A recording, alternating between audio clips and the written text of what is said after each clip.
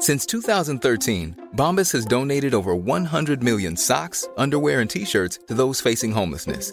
If we counted those on air, this ad would last over 1,157 days. But if we counted the time it takes to make a donation possible, it would take just a few clicks. Because every time you make a purchase, Bombas donates an item to someone who needs it. Go to bombas.com/ACAST and use code ACAST for 20% off your first purchase. That's bombas.com/ACAST, code ACAST. Hey, I'm Ryan Reynolds. Recently, I asked Mint Mobile's legal team if big wireless companies are allowed to raise prices due to inflation. They said yes. And then when I asked if raising prices technically violates those onerous two-year contracts, they said, "What the f*** are you talking about, you insane Hollywood ass?" So to recap, we're cutting the price of Mint Unlimited from $30 a month to just $15 a month. Give it a try at mintmobile.com/switch. $45 up front for 3 months plus taxes and fees. Promo rate for new customers for limited time. Unlimited more than 40 gigabytes per month. Slows full terms at mintmobile.com.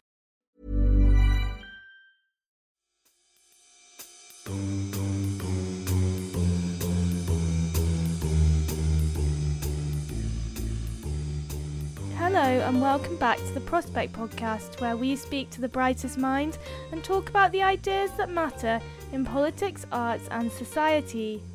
I'm Sarah, Assistant Editor at Prospect, and today I'm hosting a special podcast where I talk to our team about the good, the bad and the ugly in the year that is coming to a close.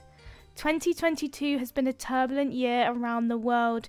Russia invaded Ukraine, the US Supreme Court overturned the constitutional right to an abortion, and record-breaking heat waves were seen from the UK to India. At home, the revolving door of number 10 saw 3 Prime Ministers in 2 months, as Liz Truss had the shortest tenure of any UK Prime Minister in history. With all this rapidly disappearing in the rearview mirror, I asked the team what surprised them most about this year, and I also strong-armed them into giving me some tentative predictions for the year ahead, as well as discussing their favourite Prospect pieces from 2022. First up, I spoke to our editor, Alan Rusbridger. Hi Alan, how have you found your first year of editing Prospect?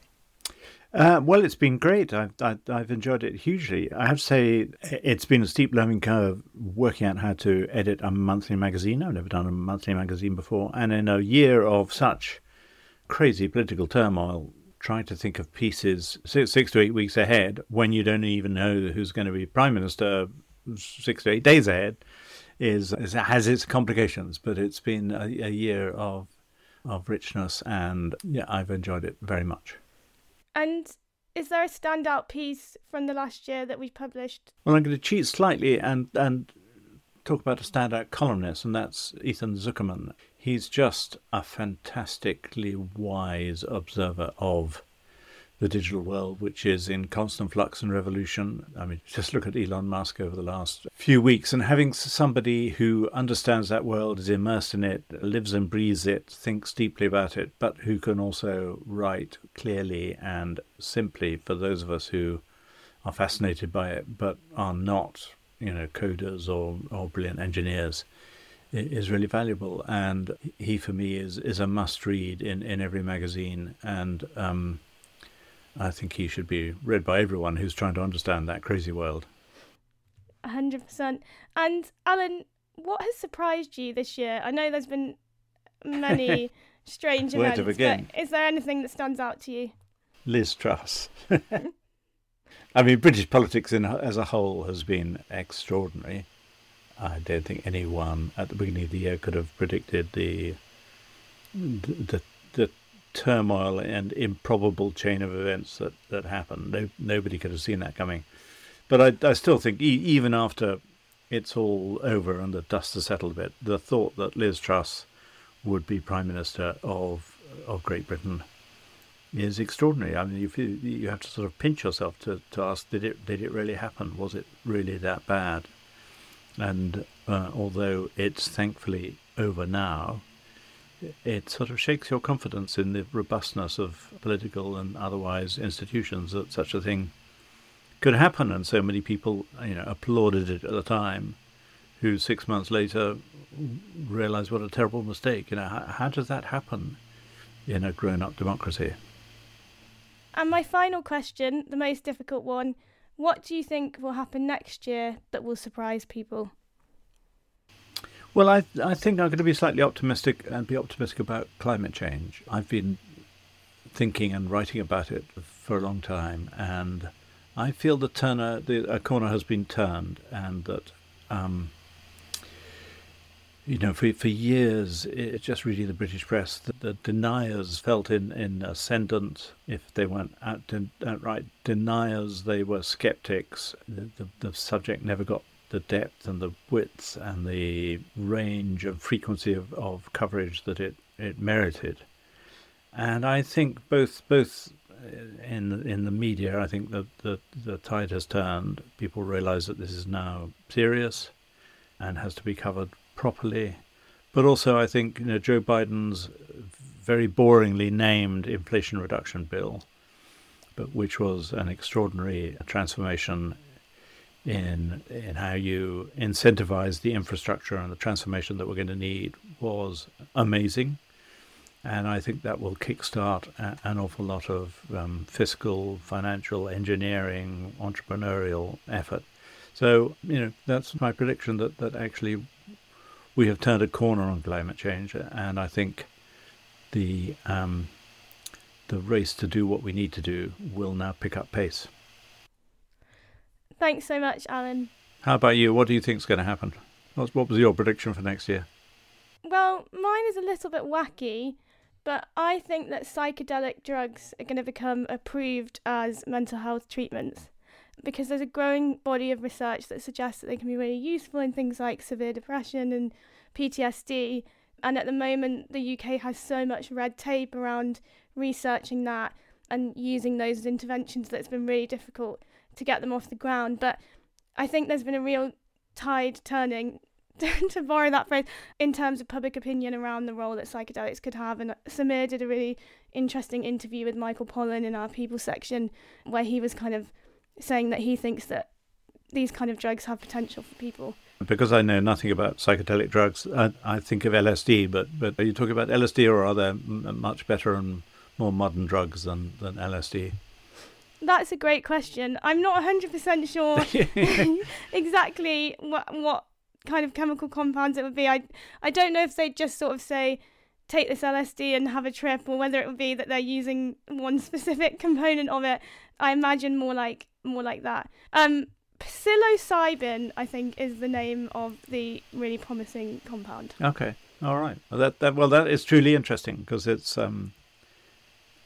because as a child of the whatever I was, I never know whether I was a child of the 60s or 70s or 80s, but nevertheless, LSD seemed to be something that was both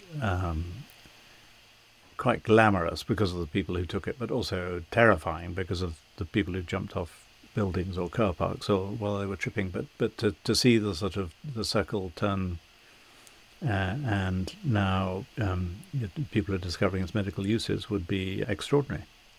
So let's hope it happens. Thanks so much, Alan. Now I'm delighted to be joined by our new Arts and Books editor, Peter Hoskin. Or Pete, sorry, as I should say. How are you, Pete? I'm good, thanks, Sarah, yeah. So my first question for you, I know you've only been at Prospect a short time, so it's a bit of a tricky question, but what was your favourite Prospect article from the last year and why? Well, I guess I'm setting myself up for kind of a fall, because I'm picking an article by my predecessor in the books and arts role, Samir Rahim, and it's an article he wrote for the October edition of the magazine about Salman Rushdie. I think it was called Demonising Salman Rushdie, and he wrote it obviously in the aftermath of the knife attack on Rushdie in New York.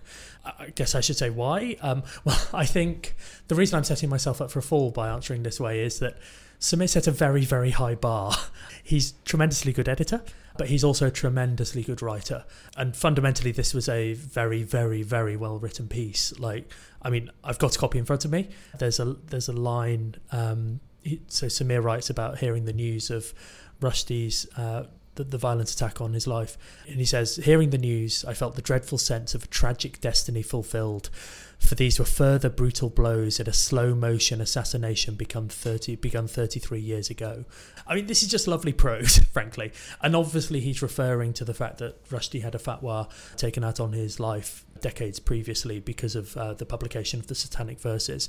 And then that's what the article becomes. It's about Rushdie, obviously, but it's also about the Satanic Verses, and it's about Sameer's own existence alongside the Satanic Verses.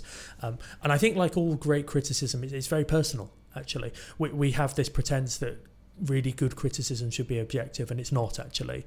Sameer brings his own life. He tracks his life against the life of Satanic Verses, the Fatwa, growing up in that environment, and how it's overlapped with his life as well. So there's this great story about when he was at, I forget whether it was Cambridge or Oxford. I think it was Cambridge, but basically he was Satanic Verses came up in his classes, and it became this weird factor in the conversations that he was having with his tutors, and eventually led to him getting an offer from MI6, I think it was, approached him saying, you could be very useful for us because you can move between worlds much like Rushdie can. But so through this very personal narrative, I think Sameer arrives at what are some very, very clever truths about the Satanic Verses. This is not something that he sort of judged in advance of reading the book. This is something that's developed over years and years of reading the Satanic Verses, but reading the rest of Rushdie's work and literature in general. So Sameer, spans across both the good and the bad. This is criticism. This is something that he's developed over years and years and years. I genuinely think it's like a masterpiece of its type. I completely agree, to the extent that I think you and I had a slight argument in the office about who was going to get to choose that as their main piece. Or maybe it wasn't you, and there were multiple members of the team who wanted to pick that one. In my defence, I think you may have had that argument with our colleague David McAllister, who also wanted to pick this, and I only discovered afterwards that he wanted to pick this. So there are at least 3 of us who wanted to pick this piece. Which is, wow, quite a recommendation, given how many different pieces we publish. The next question is a difficult one. I would say these questions get more difficult as they go along. Everybody else had to do this last year, so they're prepared for it, but I'll level this one at you now, Pete. What event, political or cultural, surprised you from this year? I must admit, I don't think this was too difficult, because I'm going to give a really dumb answer. Although on the surface it's dumb, I'd like to think it's not too dumb. The cultural event of 2022 that surprised me, Sarah, was the release of Top Gun Maverick. So I was fully prepared to enjoy this movie. I like Tom Cruise, sort of with all the caveats, I like Tom Cruise to a point. I like the Mission Impossible movies, for example. I think he brings this kind of full-hearted, stunt-doing action man type persona to those films, and I knew that that's what we could expect from this new Top Gun film. What I did not expect was something just quite so, I suppose wowing is the word. Awesome in the fullest sense of that word might also be the word. This was, seeing actors in planes, no CGI for the most part. I think almost all of it was no CGI. It was planes flying at very, very high speeds in the sky, doing balletic things. I genuinely found it wowing. And I haven't had that experience from cinema for a long time. Like, I've seen lots of good movies, and I'm not someone, like, applying caveats here, but like, I'm someone who's seen all the great Swedish films and French films and all this kind of stuff. So I'm not given just to action cinema. But this genuinely, to me, felt like primal, and it felt primordial. It felt like a birth of cinema type thing. Like, here was something entirely new. And I imagine actually it's how audiences must have felt a little bit when, at the birth of cinema, with all your people like the Lumiere brothers and George Méliès, and people were just strapping cameras on things and trying things out. And that's what Top Gun Maverick almost literally was, and it certainly felt like they'd strapped cameras on planes and tried it out. And the results are just astonishing. It's something we've never seen before. What another lovely positive surprise. And finally, the most difficult question, although you've batted those 2 off, no problem. What do you predict will happen in 2023 that will surprise people? Okay, so I hate predictions, I'm afraid to say. I don't really want to do this because I hate predictions. So I think I've been wrestling with this. Sorry, I'm going to take you on a journey here, Let's Sarah. Go. I've been wrestling with this because I think what will surprise people, obviously it has to be something that's surprising enough to be surprising. But the problem with that is it could also be dumb enough to make me sound really dumb if it doesn't happen. And I've realised that the way I'll get round that, I found a loophole, which is that I'm going to be very vague. So my prediction for 2023 is that something big will happen in the world of social media. I can elaborate, by the way. Do you know what's really funny about that? That was basically my prediction from last year, and I also did it as a bit of a fudge. But I think you will have much better reasoning behind yours. But mine was a panic. Okay, well, I think I'm probably panicking too. It's just like, what can I say? But I think your prediction in that case was totally spot on, in that 2022 was a big year for social media. I think when I say that, though, it might not necessarily be for the reasons that people are thinking of. So at the moment, Twitter getting a lot of attention. Elon Musk is obviously getting a load of attention. And obviously, yes, it's been a big year for Twitter, which has many millions of users. So that is a significant thing in the world of social media. I actually think it's been a bigger year for two other companies. One is TikTok, which has really, really solidified its status as... I sort of don't know quite where it is in the world rankings. I know it's touching YouTube type numbers. It's not up near Facebook, but I'd guess it's kind of like the fourth or third biggest social platform now. And it's certainly solidified its standing as the most exciting one and the one that people are talking about and congregating to. And the other thing I think that's happened this year is really interesting stuff in the world of Facebook. So we saw, for example, the first decline in Facebook users earlier this year. There was a massive crash in Facebook share price. These were unprecedented things, and also just the sort of, I hate this phrase, but the mood music around Facebook, the move to Meta. People are asking whether Mark Zuckerberg is too hung up on this grand theory of the future. People have left the company and have slightly moaned about it. So Facebook is feeling like it's in a slightly bad place, and I guess that's what takes me. That's what confirms why you were right in 2022, and I think it's why it takes me into 2023, because there are all these simmering problems, and I just feel like 2023 will be the year where there is some form of great reset, because I think it needs to happen, and I think someone is going to take a drastic step, and it's either going to be a defensive step, say in the form of Facebook doing something to shore up these problems, or it's going to be a sort of offensive, aggressive step, say, the continued expansion of TikTok. So I think actually, if I had to make my vague prediction a bit more specific, I could say something like maybe Facebook will do something crazy like merge. I should be saying Meta here. Meta, the sort of parent company of Facebook. Maybe they will do something crazy like merge Facebook and Instagram to create one overwhelming social network. Maybe TikTok on the sort of more positive side. Maybe they will hit 2 billion users because I think actually last we heard, which was at the end of 2021, they hit 1 billion. The quickest, and this is monthly active users, they hit it the quickest anyone really has ever. Everyone assumes they're at 1.5 billion now. I think they might hit 2 billion next year, which would also be the quickest anyone's ever hit it. Just like phenomenal growth. But I suppose my big out of the ballpark type prediction is that Apple will set up a social network. I think there's a gap in the market.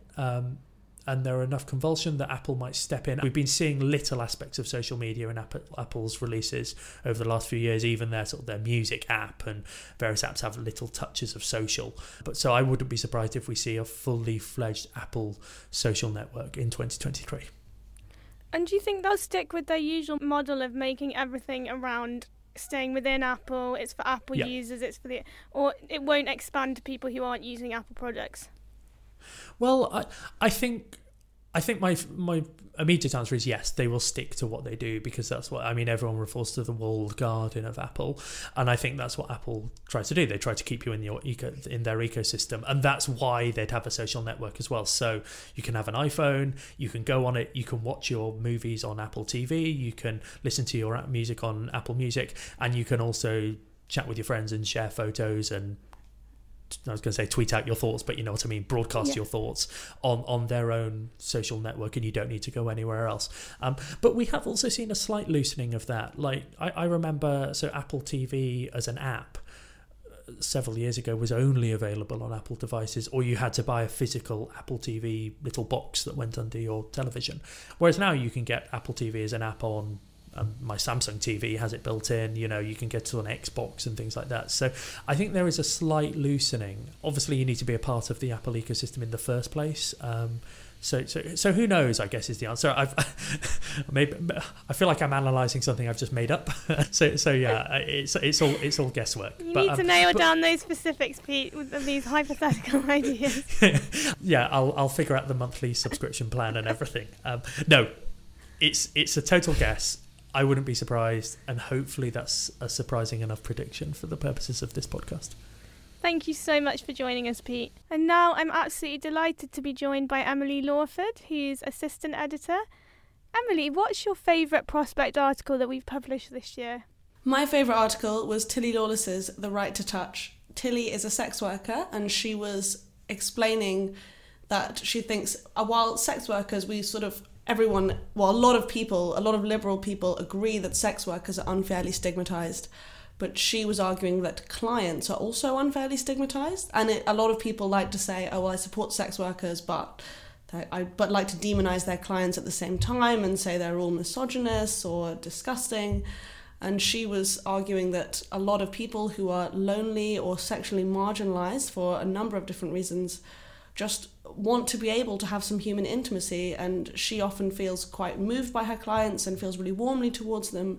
She wasn't saying that every encounter she has is positive, but a lot of them are, and she was basically trying to argue that there's dignity not only in doing the work but in participating in it, and in buying sex shouldn't be something. And also, if we do really stigmatise buying sex, that does end up harming sex workers as well. And I'm not sure that I completely agreed with the whole piece, but I loved it because I thought it was so well argued.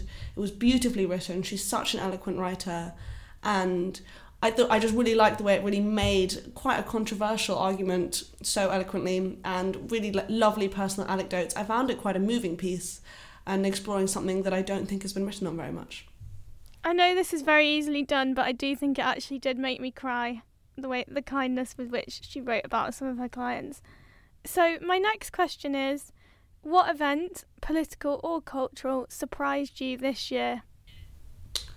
I was really surprised by the midterms, how well the Democrats did, relatively. I was completely expecting a wipeout. I can't believe they held on to the Senate and in fact gained a Senate seat until Kristen Sinema said she's leaving the Democrats. And the House, I was expecting a total wipeout, and they did lose a few seats, but much fewer than was expected. And it's not like Biden's had an amazing term so far at all, and you know, with the economy's terrible, but it goes to show that the American people aren't quite as into the absolutely mad people that the election deniers and people who flirt with the far right, and that was comforting. And you know, I was very happy with Biden's Inflation Reduction Act earlier this year, and it was positive, and I was very pleased with it. It's really nice that we've had quite a few surprises this year. I don't think that was the case last year. People have cherry-picked the positive bits out of what's been quite a turbulent year. But finally, and probably the hardest question, what do you predict will happen in 2023 that will surprise people? I am absolutely convinced that Boris and Carrie will divorce. I think that marriage is over. I think Boris is not an attractive man, but I can see that his power is attractive, and I don't mean to do her down. I think it's really reasonable. She was obviously really cares about certain things, and when he was in charge of the country, or looking at about to be in charge, I could totally see the attraction there. But I think he must be a nightmare to live with now. And obviously he's got more money, but I just think that's a disaster. I saw a picture of them on holiday. He's so much older than all her friends. I just think that's over. Interesting. Let's see if you're right. I do have to say that you made a rather tragic prediction last year that did turn out to be correct. Can you remind us what that was? I did think the Queen would die. And in the middle of the year, I thought maybe that's not going to happen. But then September, my birthday, it happened. And I was sad to be vindicated. Thanks so much, Emily, for joining us. So now I'm joined by our fantastic deputy editor, Ellen Halliday. Thanks so much for making time for this, Ellen. Can I just ask you, what was your favourite Prospect article from the last year and why?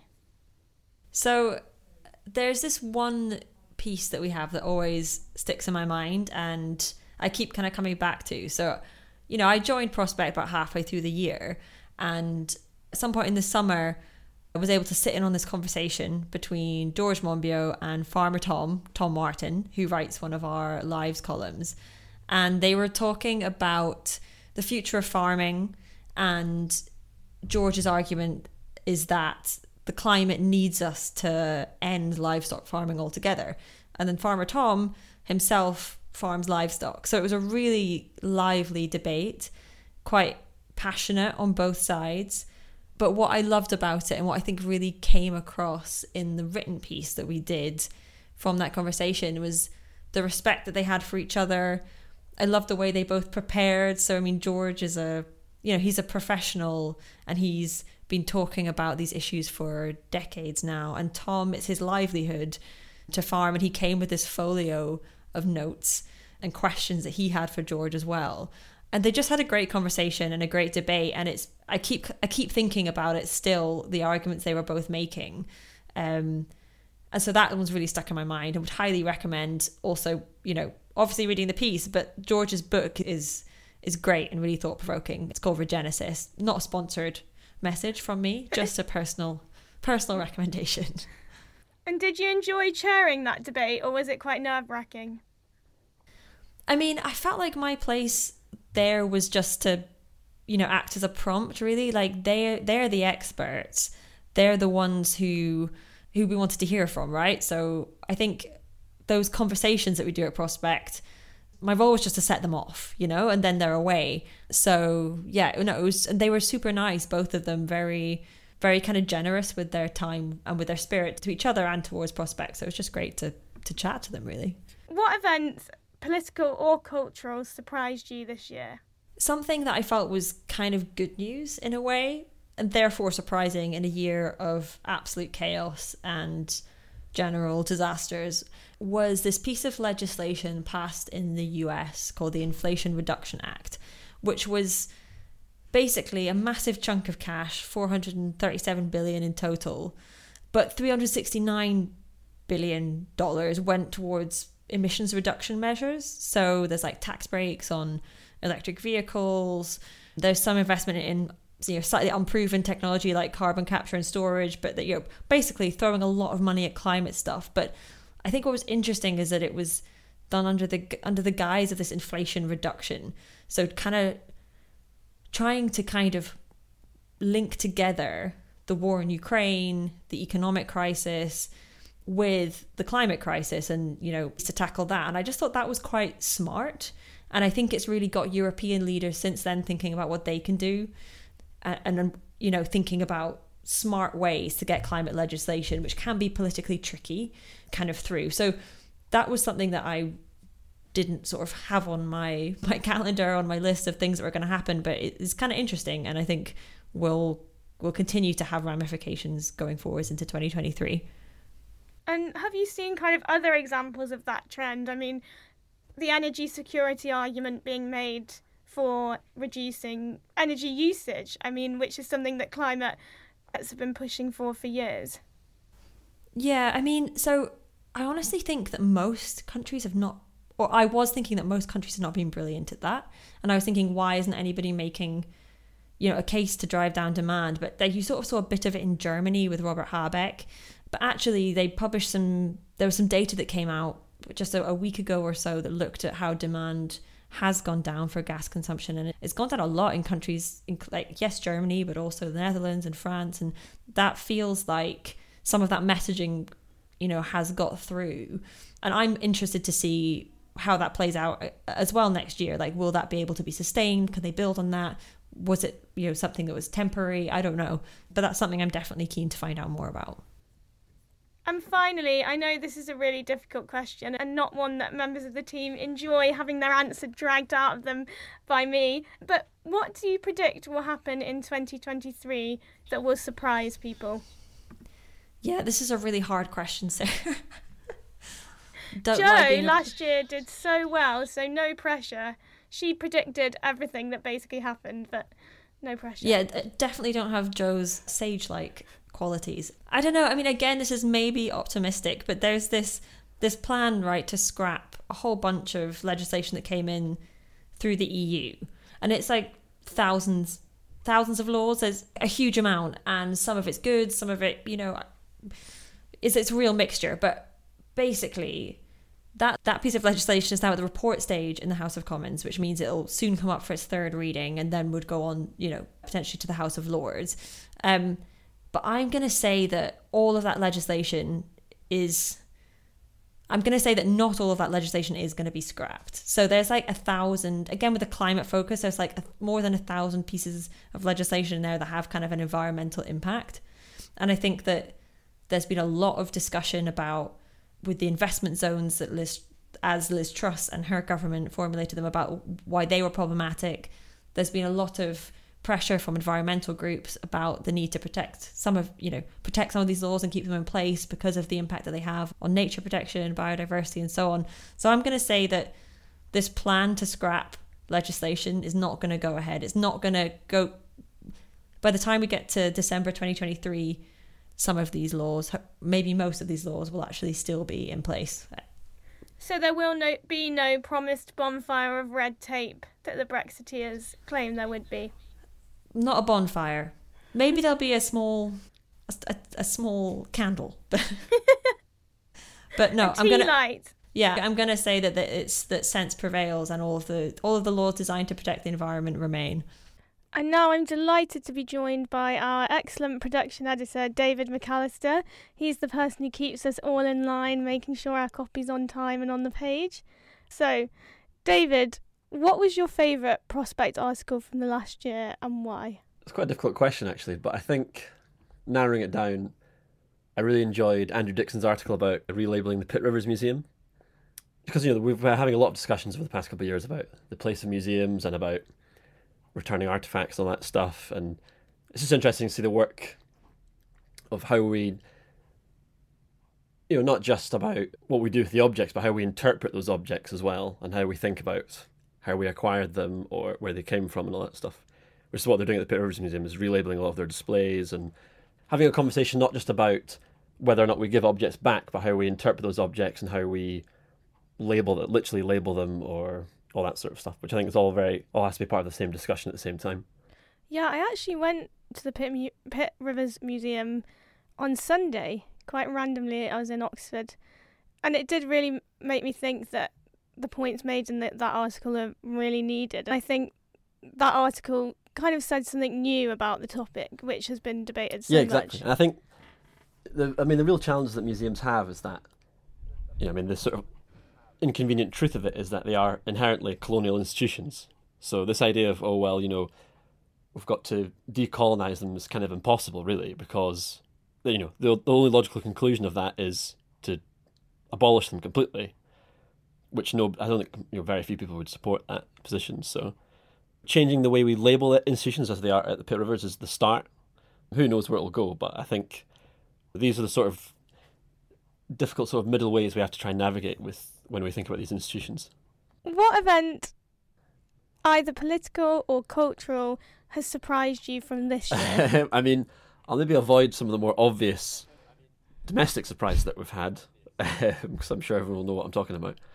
So I think last year when we did this podcast, I mentioned about Brazil and about the election that Brazil had this year. And actually what surprised me about that election was how easily Bolsonaro basically conceded, really. There's a few days where he didn't say anything and people were worried that we were going to have a sort of a repeat of Trump in the US. And, maybe that could still happen in the new year when Lula's inaugurated. But yeah, I was quite surprised at how peaceful that transition has been so far. And it seems to be, in general, the election went quite peacefully. So that was, that's a positive surprise, you could say. And finally, the question that no one wants to answer: what do you predict will happen in 2023 that will surprise people? I've been thinking a lot recently about, because obviously we had the Supreme Court ruling about whether or not the Scottish Parliament has the competency to unilaterally hold an independence referendum, which they said they didn't. And now the SNP's tactics are probably going to change. But in the meantime, we've had 6 independent polls that show that the dial's gone back in favour of independence for the first time in a little while. So I may be predicting it this year, alongside seeing a different direction for the SNP's tactics. We might see independence reaching 60% support for the first time ever. That's my wager anyway. And now I'm absolutely delighted to be joined by Jo, Head of Engagement, and someone who's quite a nerve-wracking guest to have on this podcast, because last year the prediction that she made that there would be war in Europe turned out to be accurate. But before we get on to our prediction, I'll just run through the first question. So, Jo, what was your favourite Prospect article from this year? My favourite article was an extract from Stu Hennigan's Ghost Signs, which was a raw account of life below the poverty line in Leeds. It was a hidden world which he described so powerfully. He delivered food parcels to families in Leeds during the pandemic, and he was so shocked by the number of families with babies and young children who were relying on free food. It was a heart-rending account of something that you just don't think should or would be happening in Britain today, but sadly is. And there was a couple of lines which really stood out for me. He noticed a little girl when he was delivering food to a house. And I'll just read them out. He said, "Is that food?" she asks. I nod. "All of it?" I nod again. "For us?" She points to herself, eyes wide. "Yay, thank you, thank you, thank you." She starts dancing and twirling around, clapping her hands like I'm Father Christmas, giving her the gift she's always wanted. And for me, just the writing and the being able to visualise the deprivation was really powerful and has stayed with me. It's definitely one of the most powerful pieces we've had this year, without a doubt, and Stu's become a bit of an ambassador for us as well, hasn't he, with events? Yeah. So my next question is, what event, political or cultural, surprised you this year? Well, what I was surprised about, I wasn't surprised that the Ukraine and Russia situation.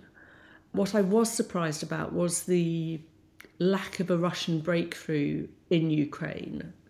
I remember when it started, obviously, there was a sort of people were expecting an imminent war, which then very sadly happened.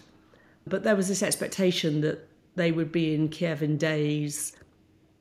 And actually, that didn't happen. And Zelensky and the Ukrainians defied all expectations.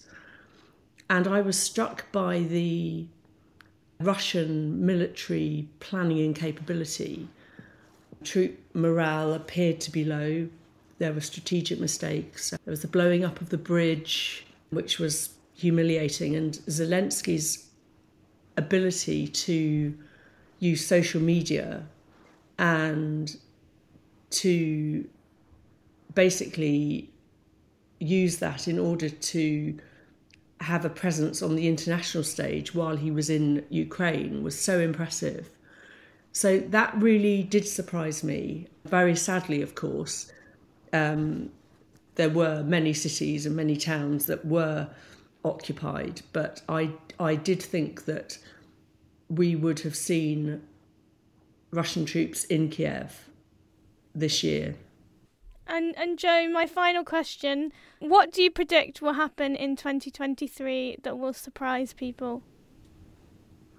So I don't know whether it will actually surprise people, but I do think that it's again on the Ukrainian-Russian war, which I think will obviously sadly continue. I have been reading a little bit about Russia and Iran doing deals which will see them support each other militarily and technically. And we're in this era of drone warfare, which is which is new. And it's reported that Iranian drones have been used to help guide artillery fire since September. And there have been reports in recent weeks about Russia and Iran having various deals. So what does this mean for a Russian spring offensive? We're seeing Belarus and Russia talk and engage just this last week, I think. And what's the implications of a Russia-Iran pact for the stability of the Middle East? So I think that's something that's emerging. And I think in the spring, it will be interesting to see how Russia responds to what has been for them, I would imagine, a disappointing military strategy in Ukraine. Thank you so much, Joe. I really hope that things don't take an even worse turn, but thanks for joining us and making time to speak to us today.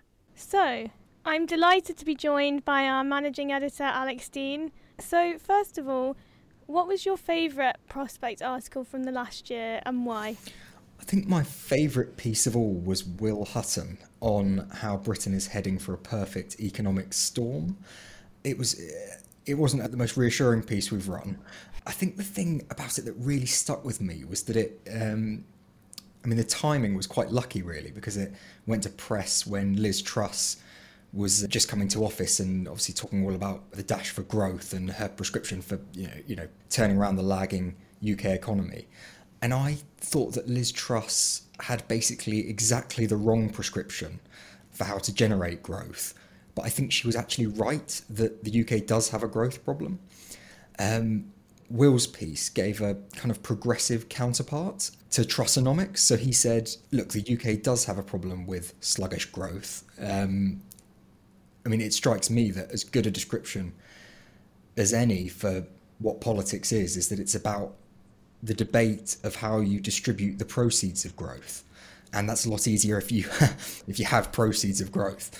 So I sort of really lapped up the piece actually, and he talks about how we need to invest in our productive capacity and with proper skills and proper infrastructure initiatives. And so I think that sort of just the timings of it and reading it as a sort of sane antidote to the Truss stuff that was happening at the time, sort of informed my outlook really.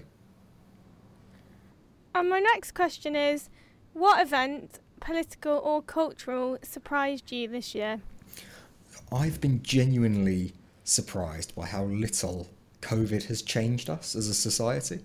I think when we were really in the throes of the pandemic, I genuinely believed that basically nothing would be the same again.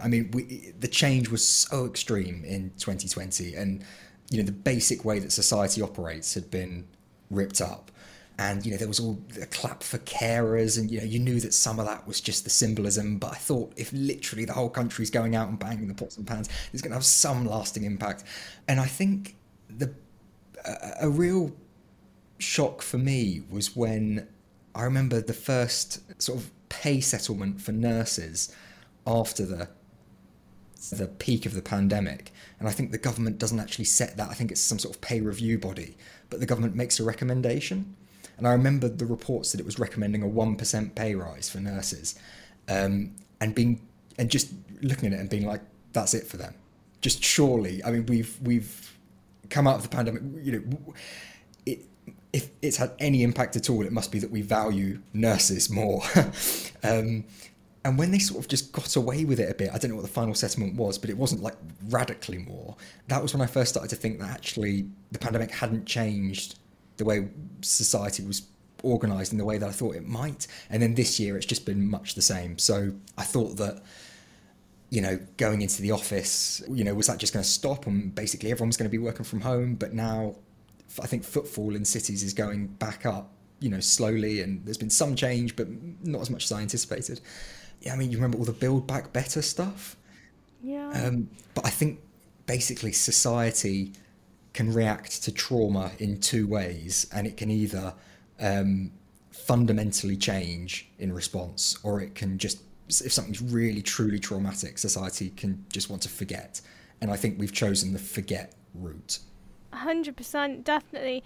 And I think I was really optimistic about the environment because I was like, oh, it shows if this is what we can do in a mere month of lockdown. I can't remember the stats, but how much pollution went down and emissions went down. And it felt like there was an opportunity for a new dawn, and it just definitely hasn't come. And like, even on a personal level, I remember thinking during the pandemic, oh, I'll never have FOMO again. I'll never fear missing out on things ever again because I've got used to this new life where you just live a simpler life and you celebrate what you have on a closer radius and things will be more local, and that just definitely hasn't happened at all. And I feel like we've gone back almost harder into that kind of rushed, frenzied existence than before. So yeah, but maybe in years to come change will come. I don't know, maybe there'll be a moment where we stop forgetting and we reflect on it. I mean, do you think that will happen? Yeah, it might just be too soon. But yeah, I mean, it was such an all-encompassing thing, touching every aspect of our personal relations and just literally our day-to-day movements. I just really wouldn't have expected, if you'd have asked me in 2020 how things would be now, I really wouldn't have expected them to have been so similar to 2019. There's good and bad, I suppose. There's lots of things that I liked about the pre-pandemic world. And finally, what do you predict will happen in 2023 that will surprise people?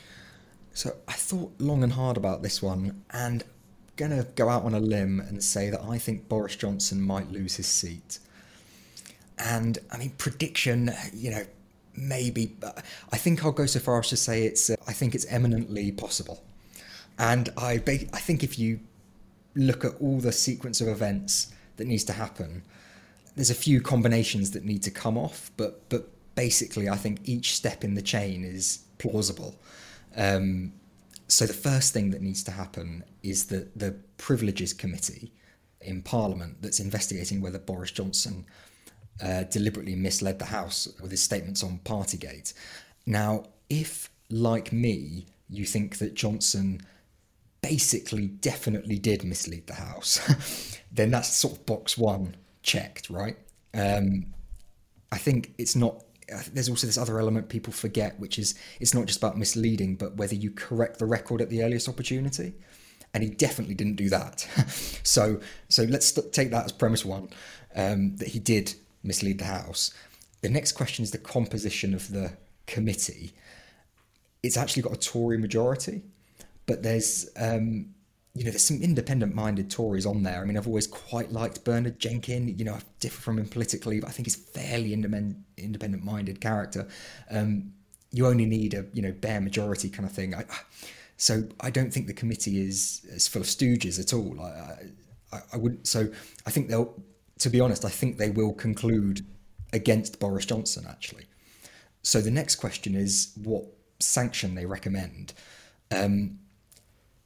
For my prediction to be borne out, they would have to recommend a suspension from Parliament of more than 10 sitting days or 14 days in total.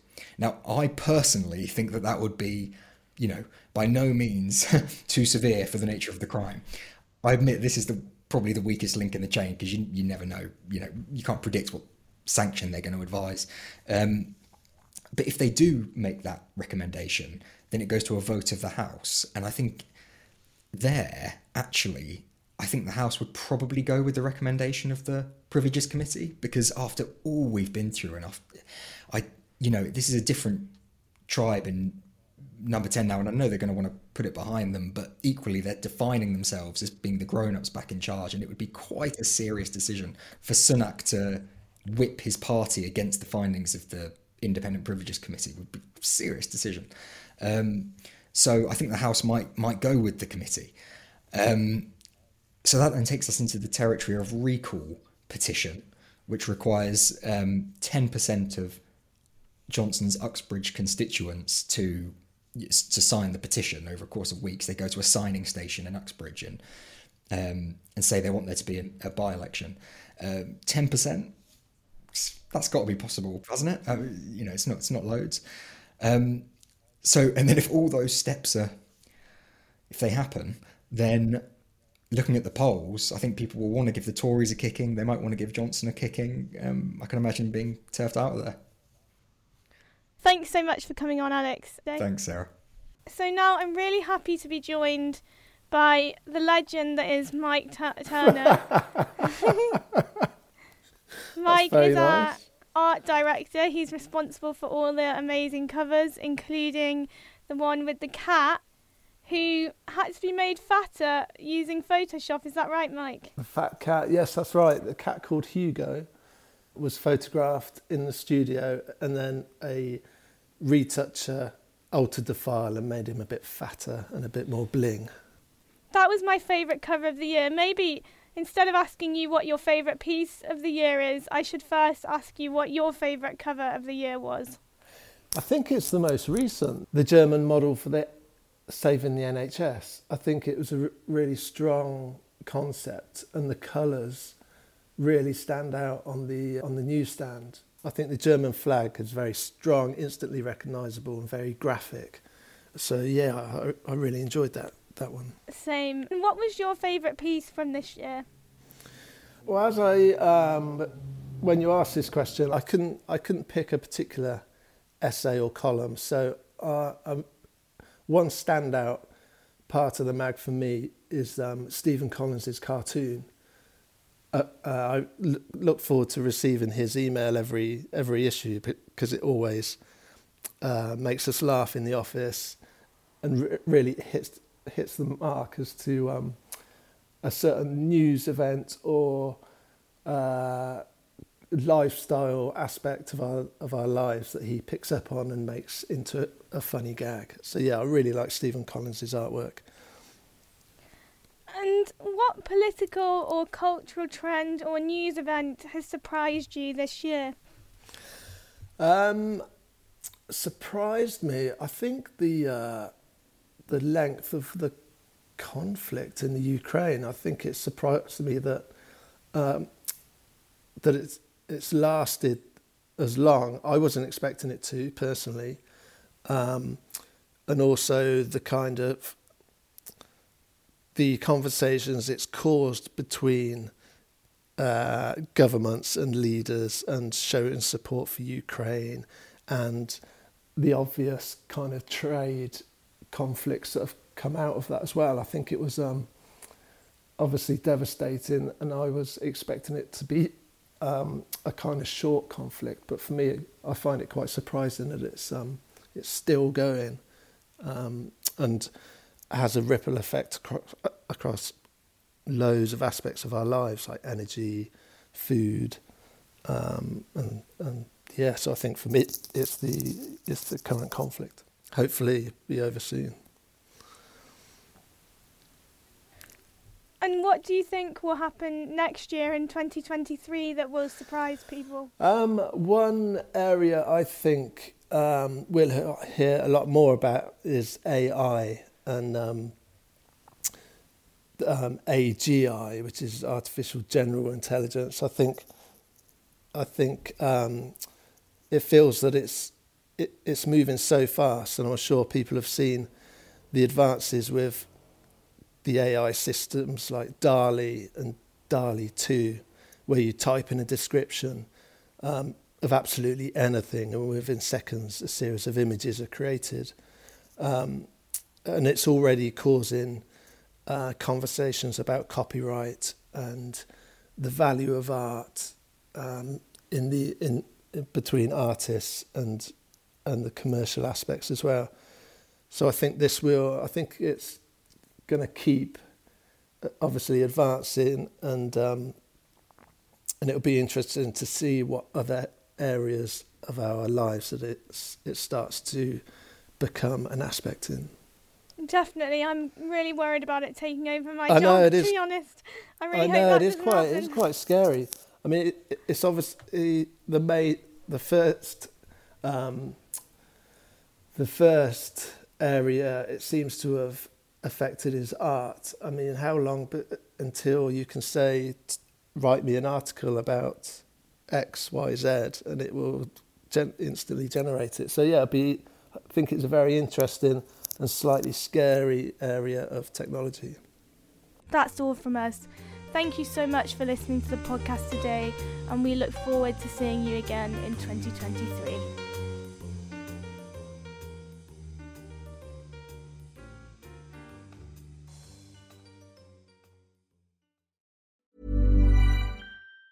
Planning for your next trip? Elevate your travel style with Quince. Quince has all the jet-setting essentials you'll want for your next getaway, like European linen, premium luggage options, buttery soft Italian leather bags, and so much more. And it's all priced at 50 to 80% less than similar brands. Plus, Quince only works with factories that use safe and ethical manufacturing practices. Pack your bags with high-quality essentials you'll be wearing for vacations to come with Quince. Go to quince.com/trip for free shipping and 365-day returns. Even when we're on a budget, we still deserve nice things.